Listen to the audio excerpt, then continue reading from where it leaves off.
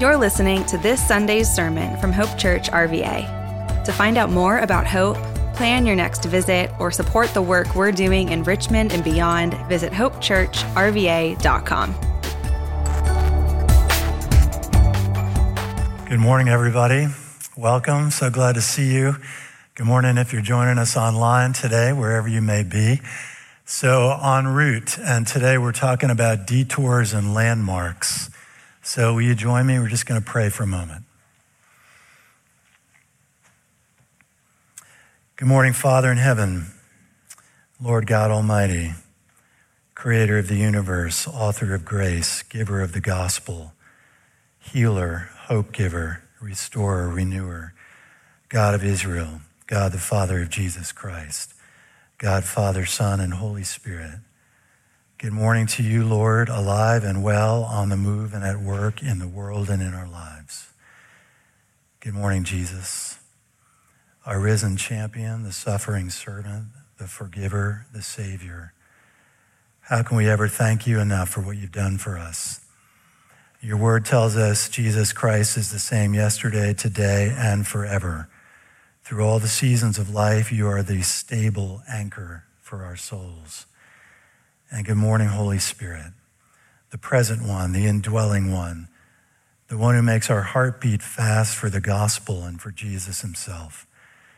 Meet us today, each of us in our own places, our own lives, our own stories, our own doubts and dreams, our own tears and fears, our own hopes and desires. We pray, Holy Spirit, that you'll speak to us. Help us find you to be truly the one in whom we live and move and have our being. And we pray in your name, Jesus. Amen.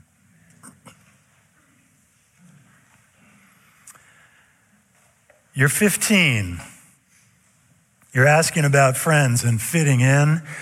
You're wondering if you're popular and what people are thinking about you. Drugs and sex are around. You've been taught Jesus. You're doing a lot of sorting and you're trying to figure things out. You're beginning to clarify. This season is identity choosing. You're 25. You're trying to gain clarity. You're trying to figure out jobs, relationships, where to live. What am I cut out for, really? Is there a right person for me to marry, and will I find them? Should I live in Richmond or Atlanta or New York or Charlotte or DC or Austin or who knows where? I think I should find a church, but I got Instagram and church feels constraining. The depth of direction you choose in terms of pursuing Jesus will have significant implications for the long run. A difference between a life of dabbling and drifting, perhaps, or a life with a compass and nourishing roots. You don't know now how much difference these choices will make later. It'll make the seasons beautiful or perhaps hollow, depending on whether you are close to the God who made all of life and is present through the happy and the hard. This season is life-defining. You're 35, you're married, you have some money, but never quite enough, a baby who's a gift and a joy and a source of fatigue, and quietly, you're asking, isn't marriage supposed to feel more exciting than this? Isn't he or she supposed to excite me more? We have a church, a place to raise our kids so they can have some Christian influence and opportunity, but what am I doing about my own faith? Do I have a real faith, a real relationship with Jesus Christ as Lord and Savior? Do I know him? This time is an invitation to mature my perspectives and commitments, or perhaps not. This season is about becoming an adult. You're 45. Your life is now mostly the result of your own choices. You can't blame your parents anymore, not if you want to grow up. Besides, you are one and you're not perfect at it. It's harder than you thought. Marriage is compatible but feels mechanical. We're so stretched. Do we have enough money to cover college? A serious car accident for your teenager spooked you. You're still not sure or confident that the story you got from them about what actually happened is what actually happened. You got let go from a job and it was hard. You were angry. How could God let this happen? You got a new one after what felt like way too long. It's time to decide if my faith is going to be real or just a decoration. Can anyone help me with this? This season is about taking responsibility for your own life. You're 55. How did I get here so fast? 2 kids out of college trying to figure out their own lives. Mom has died. Dad isn't well. How do we care for him best? Do I have confidence in what will happen to me when I die? Can I talk to anyone about this? Do I have a friend I could talk to about this? Can I talk to my spouse about this? I'm not a young person anymore. Have I set a good course for the way I've lived my life? This season is about deciding what really matters and taking action. Inside, you hope you haven't missed the point. You're 65. Retirement is on your mind. Are you ready for that? Do you have the money, the interests, the relationships? Your spouse had a cancer battle. It seemed unfair, but in the middle, something happened. You turned from anger at God to asking for him to become truly real. Your faith in God has become personal for the first time. Why did I become 65 before this happened? God, I wish I had pursued life with you for real decades ago. How can I help my kids and grandkids see this? This season is about leaving a legacy and an imprint that matters. You're 75. 2 of your good friends have passed away. Early, too early? Not sure if that would be considered too early, but certainly too soon. Absolutely.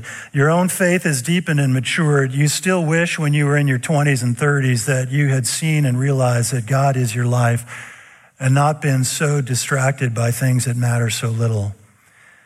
You're still healthy and you want to see your marriage through so that your spouse, who is only human like you, knows how grateful you are for them. This season is about getting closer to God, to your spouse, your kids, your friends, your own end of life. You wish you discovered the importance of this perspective 50 years ago. How did you not?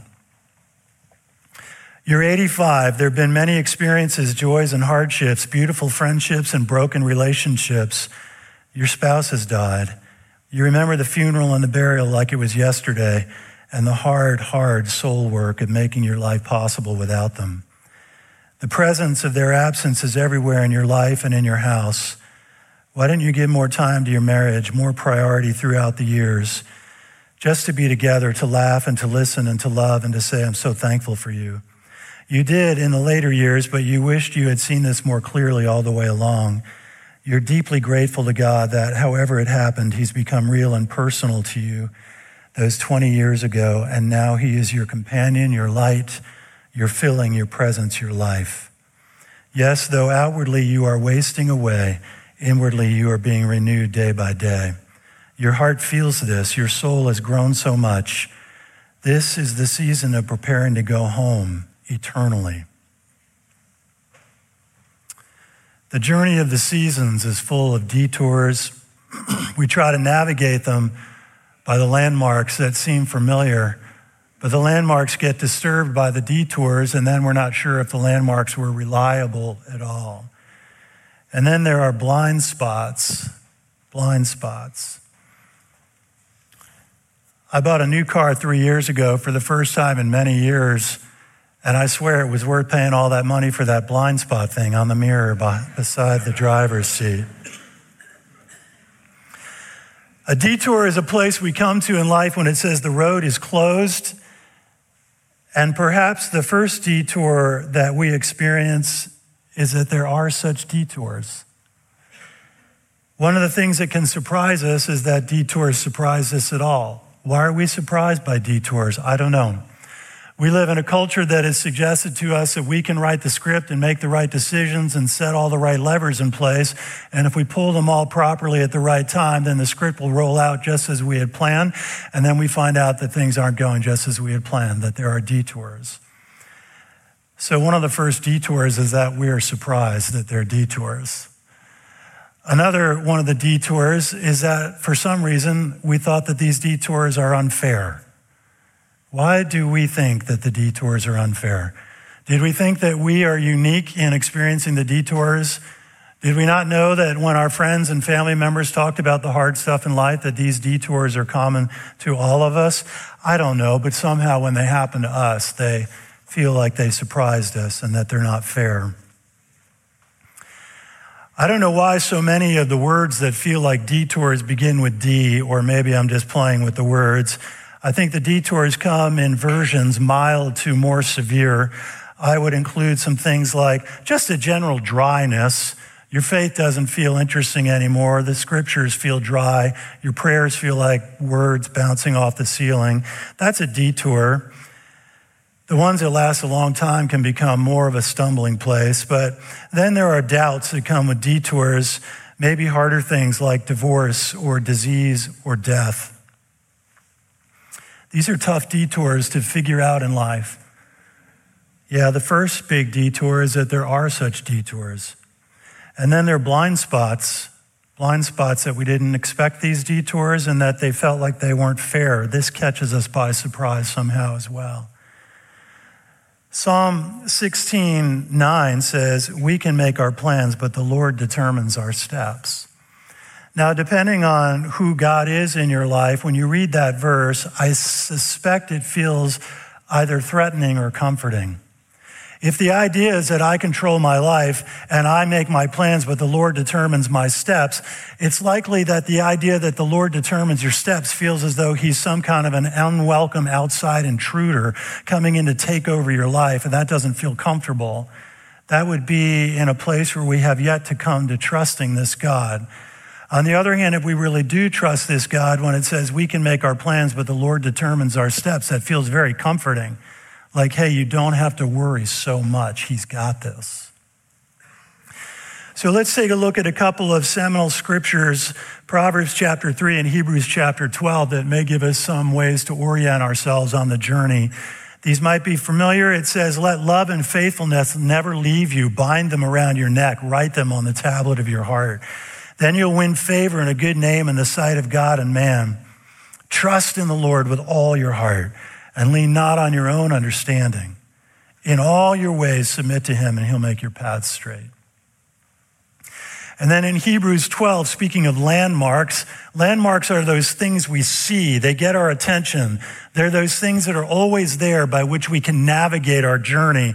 It says, therefore, since we're surrounded by such a great cloud of witnesses, let us throw off everything that hinders and the sin that so easily entangles, and let us run with perseverance the race marked out for us, fixing our eyes on Jesus, the pioneer and perfecter of our faith.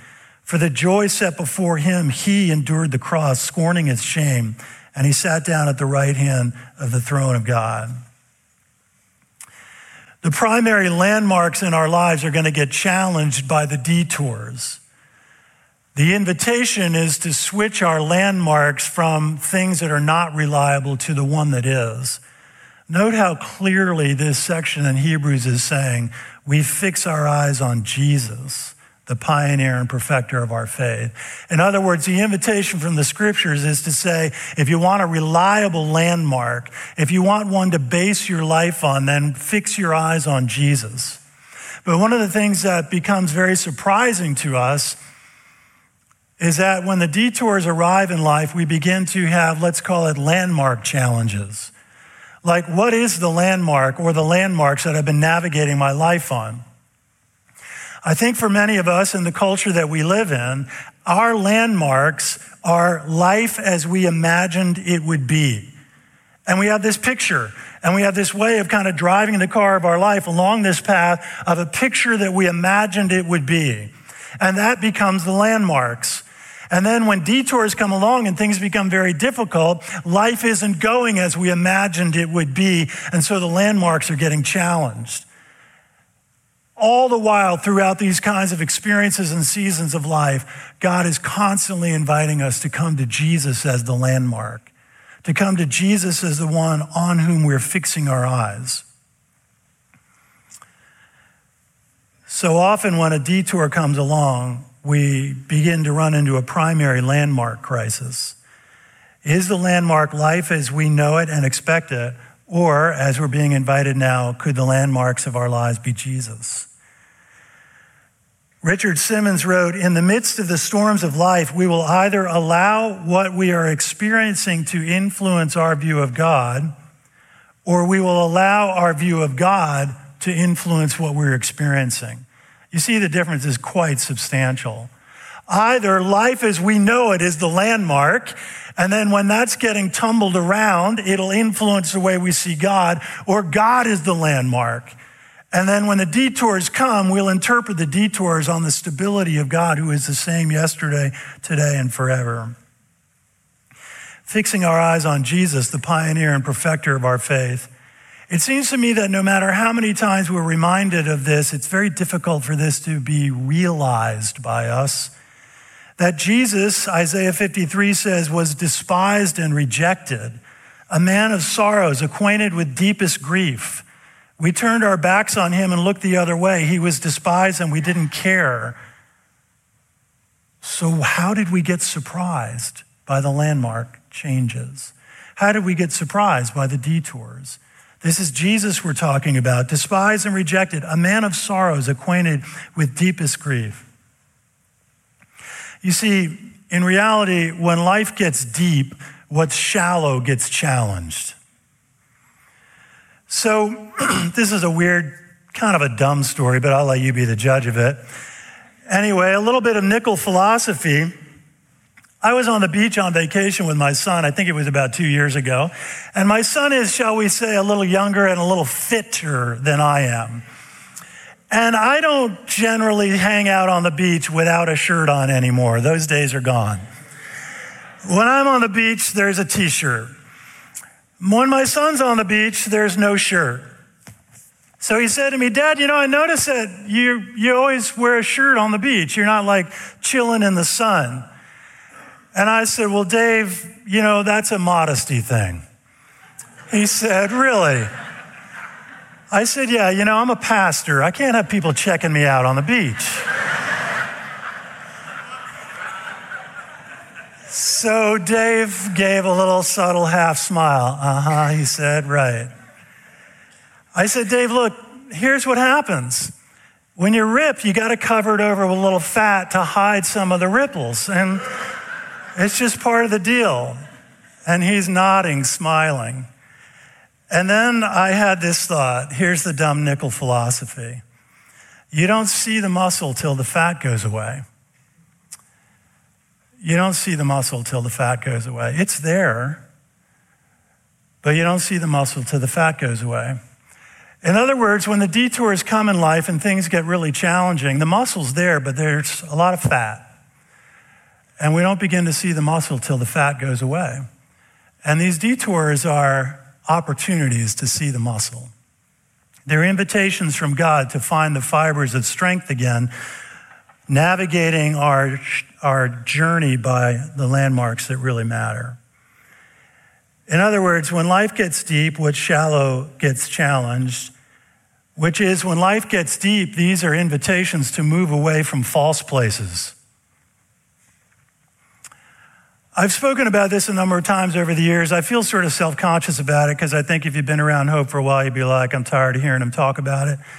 But nonetheless, it's true to our biography. When my brother died 8 years ago, killing himself, the emotional shock of it was the most intense grief I'd ever experienced. I truly wondered, am I going to survive this? In the midst of that shock, Elizabeth and I decided, what are we going to do? One of the things we did was we went to CVS and we bought glass markers. And we started writing scripture all over the big mirror in our bathroom next to our bedroom. It was a way for us to just make sure that we had scripture all around us, that we were navigating this shocking detour through the words of God. We bought these bright fluorescent colors. And one of the scriptures that we found most meaningful was from Psalm 73. Yet I am always with you. You hold me by my right hand. You guide me with your counsel, and afterward you will take me into glory. Whom have I in heaven but you, and earth has nothing I desire besides you. My flesh and my heart may fail, but God is the strength of my heart and my portion forever. We wrote that on the bathroom mirror, and it sounds obvious. Maybe I was a little slow to the game to figure it out, but I was shaving one morning, and as I was looking at myself shaving in the mirror, I realized I can't see myself except through the Word of God. And this became foundational in our lives. True belief is a forging process. Being called into the places of stable anchors is a forging process. And this forging process of shifting away from what's false and moving into what's true is an invitation that's available to us every time a detour comes along, small ones and big ones. In a sort of amusing observation, Andy Bannister wrote, "I don't know anybody who came to believe in Santa Claus in adulthood, yet I know many Christians, often former atheists, who discovered God as adults." Every detour is an invitation toward true belief. We may find our way there with God's help, or we may not. So here's one of the things I have reflected on about the seasons of life. Seasons are long enough to feel permanent, and so you begin to settle into them, and then they surprise you when they change. You find yourself a bit surprised. I wasn't expecting this. Why was I not expecting this? Did you not know that fall was coming after summer?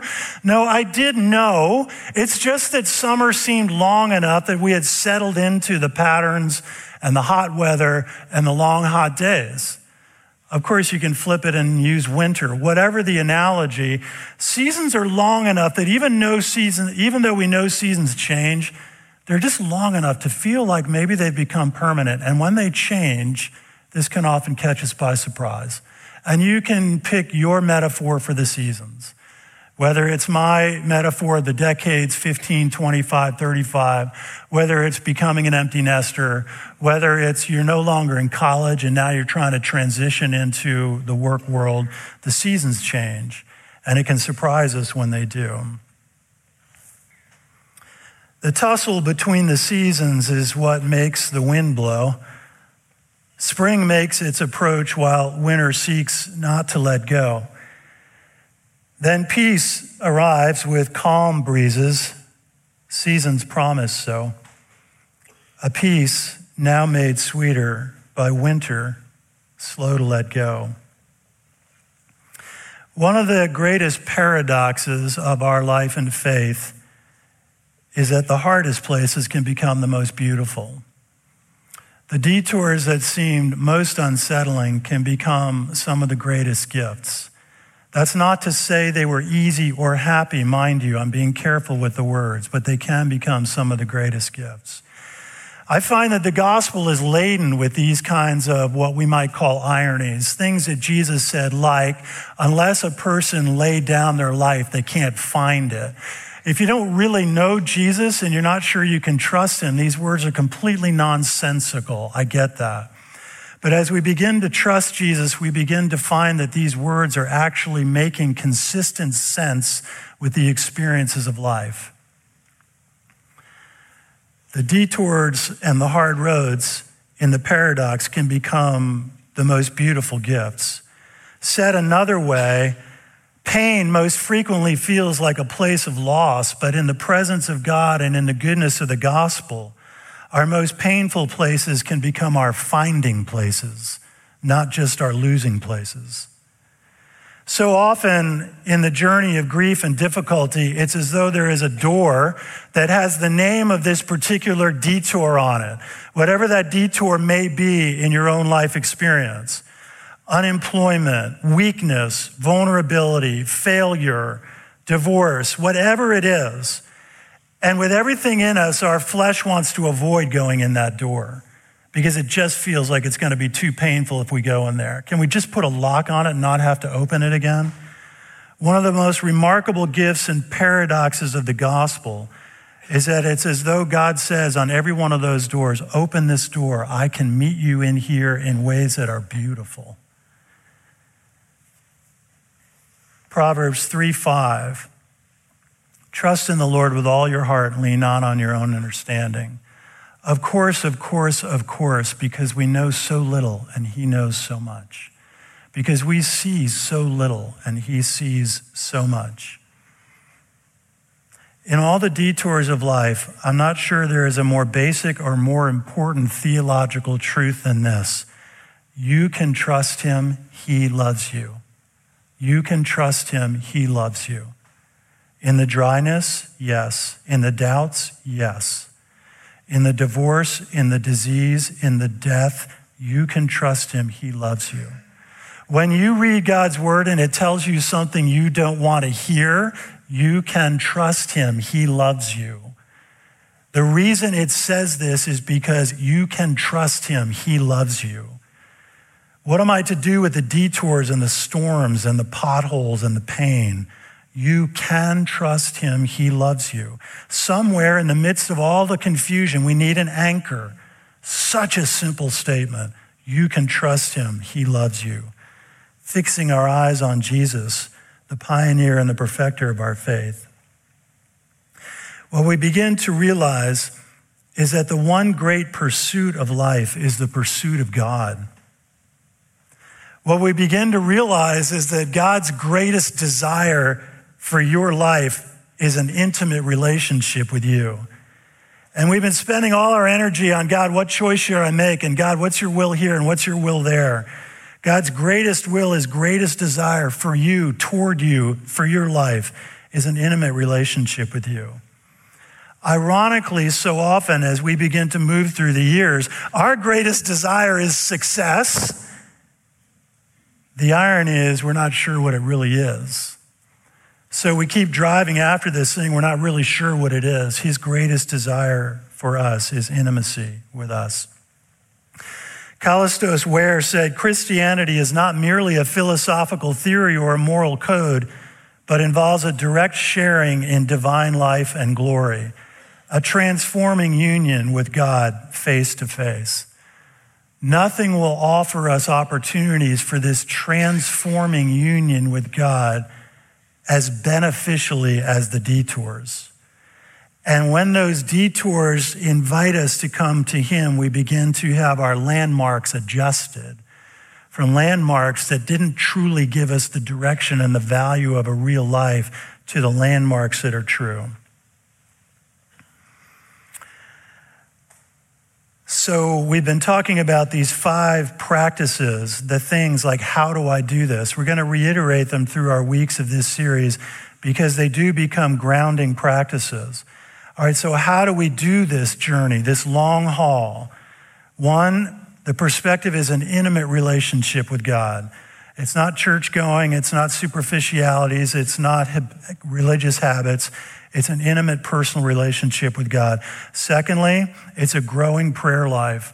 My prayer life, my conversational life with God is growing in its vulnerability, in its transparency, in its honesty, and yes, even in the length of its praying. And Scripture is the informing center of my life. Amidst all the messages and voices that are out there, this is the one that's anchoring my life. Obedience is becoming the core desire that I have. Not because I have to, not because I'm going to be punished if I don't do it, but because I know that this is where my life is syncing up with the anchoring life of God and where the good stuff begins to become beautiful. And community, Christ-centered community, is an essential part of my practice of life in Christ, AKA church, small group, whatever it is. What's the root? When we're talking about en route, what's the root? The root is the love of God. The root is the love of God. It is the road, it is the heart, it is the center, it is the goal of life. So I mentioned last week that while I was on vacation, I read a biography about Eugene Peterson. And I found it quite beautiful. If you don't know Eugene, part of my reading of a lot of his books is why I found the book beautiful. Eugene has a son named Eric who happens to be a minister. When Eugene was in his last days, his family were all with him. The afternoon that he died, his family was around his bedside with him. When he breathed his last, his son Eric offered a prayer. And in the prayer he said, "And now God, in the sure and certain hope of the resurrection of Jesus Christ, the baptism of Eugene Peterson is now complete." When I read it, I said to Elizabeth, I've never seen that phrase in my life. His baptism is now complete. He's done the seasons. About 2 months ago, Elizabeth and I were reading a prayer book that we appreciate a lot. It's called A Diary of Private Prayer by John Bailey. And we read it to each other in the morning. And on this particular morning, I was distracted, sipping my coffee, thinking about appointments I had for the day, and she read it. And the prayer began, and it said, "Now God, as I move forward in my pilgrimage toward eternity," and he went on to talk about this prayer. I sipped my coffee, and I said, "What did that just say?" She said, "Now God, as I continue on my pilgrimage toward eternity." I said, pilgrimage toward eternity. I have never heard a person describe life that way. My pilgrimage toward eternity. And so God invites us to the anchor that is Christ through the seasons of life. And the seasons last just long enough to feel like they're permanent, but then they change. And some of the seasons are severe, and some of them are comfortable and beautiful. Naming them truly, whichever one they are, is part of living fully in the midst of them. One of the most beautiful poems in all of the Bible is in Ecclesiastes 3. So I asked Dan if he would just read that in a poetic kind of way for us to conclude the message this morning. Ecclesiastes 3, verses 1 to 11. For everything, there is a season, a time for every activity under heaven, a time to be born and a time to die, a time to plant and a time to harvest, a time to kill and a time to heal, a time to tear down and a time to build up, a time to cry and a time to laugh, a time to grieve and a time to dance, a time to scatter stones and a time to gather stones, a time to embrace and a time to turn away, a time to search and a time to quit searching, a time to keep and a time to throw away, a time to tear and a time to mend, a time to be quiet and a time to speak, a time to love and a time to hate, a time for war and a time for peace. What do people really get for all their hard work? I have seen the burden God has placed on us all. Yet God has made everything beautiful for its own time. He has planted eternity in the human heart, but even so, people cannot see the whole scope of God's work from beginning to end.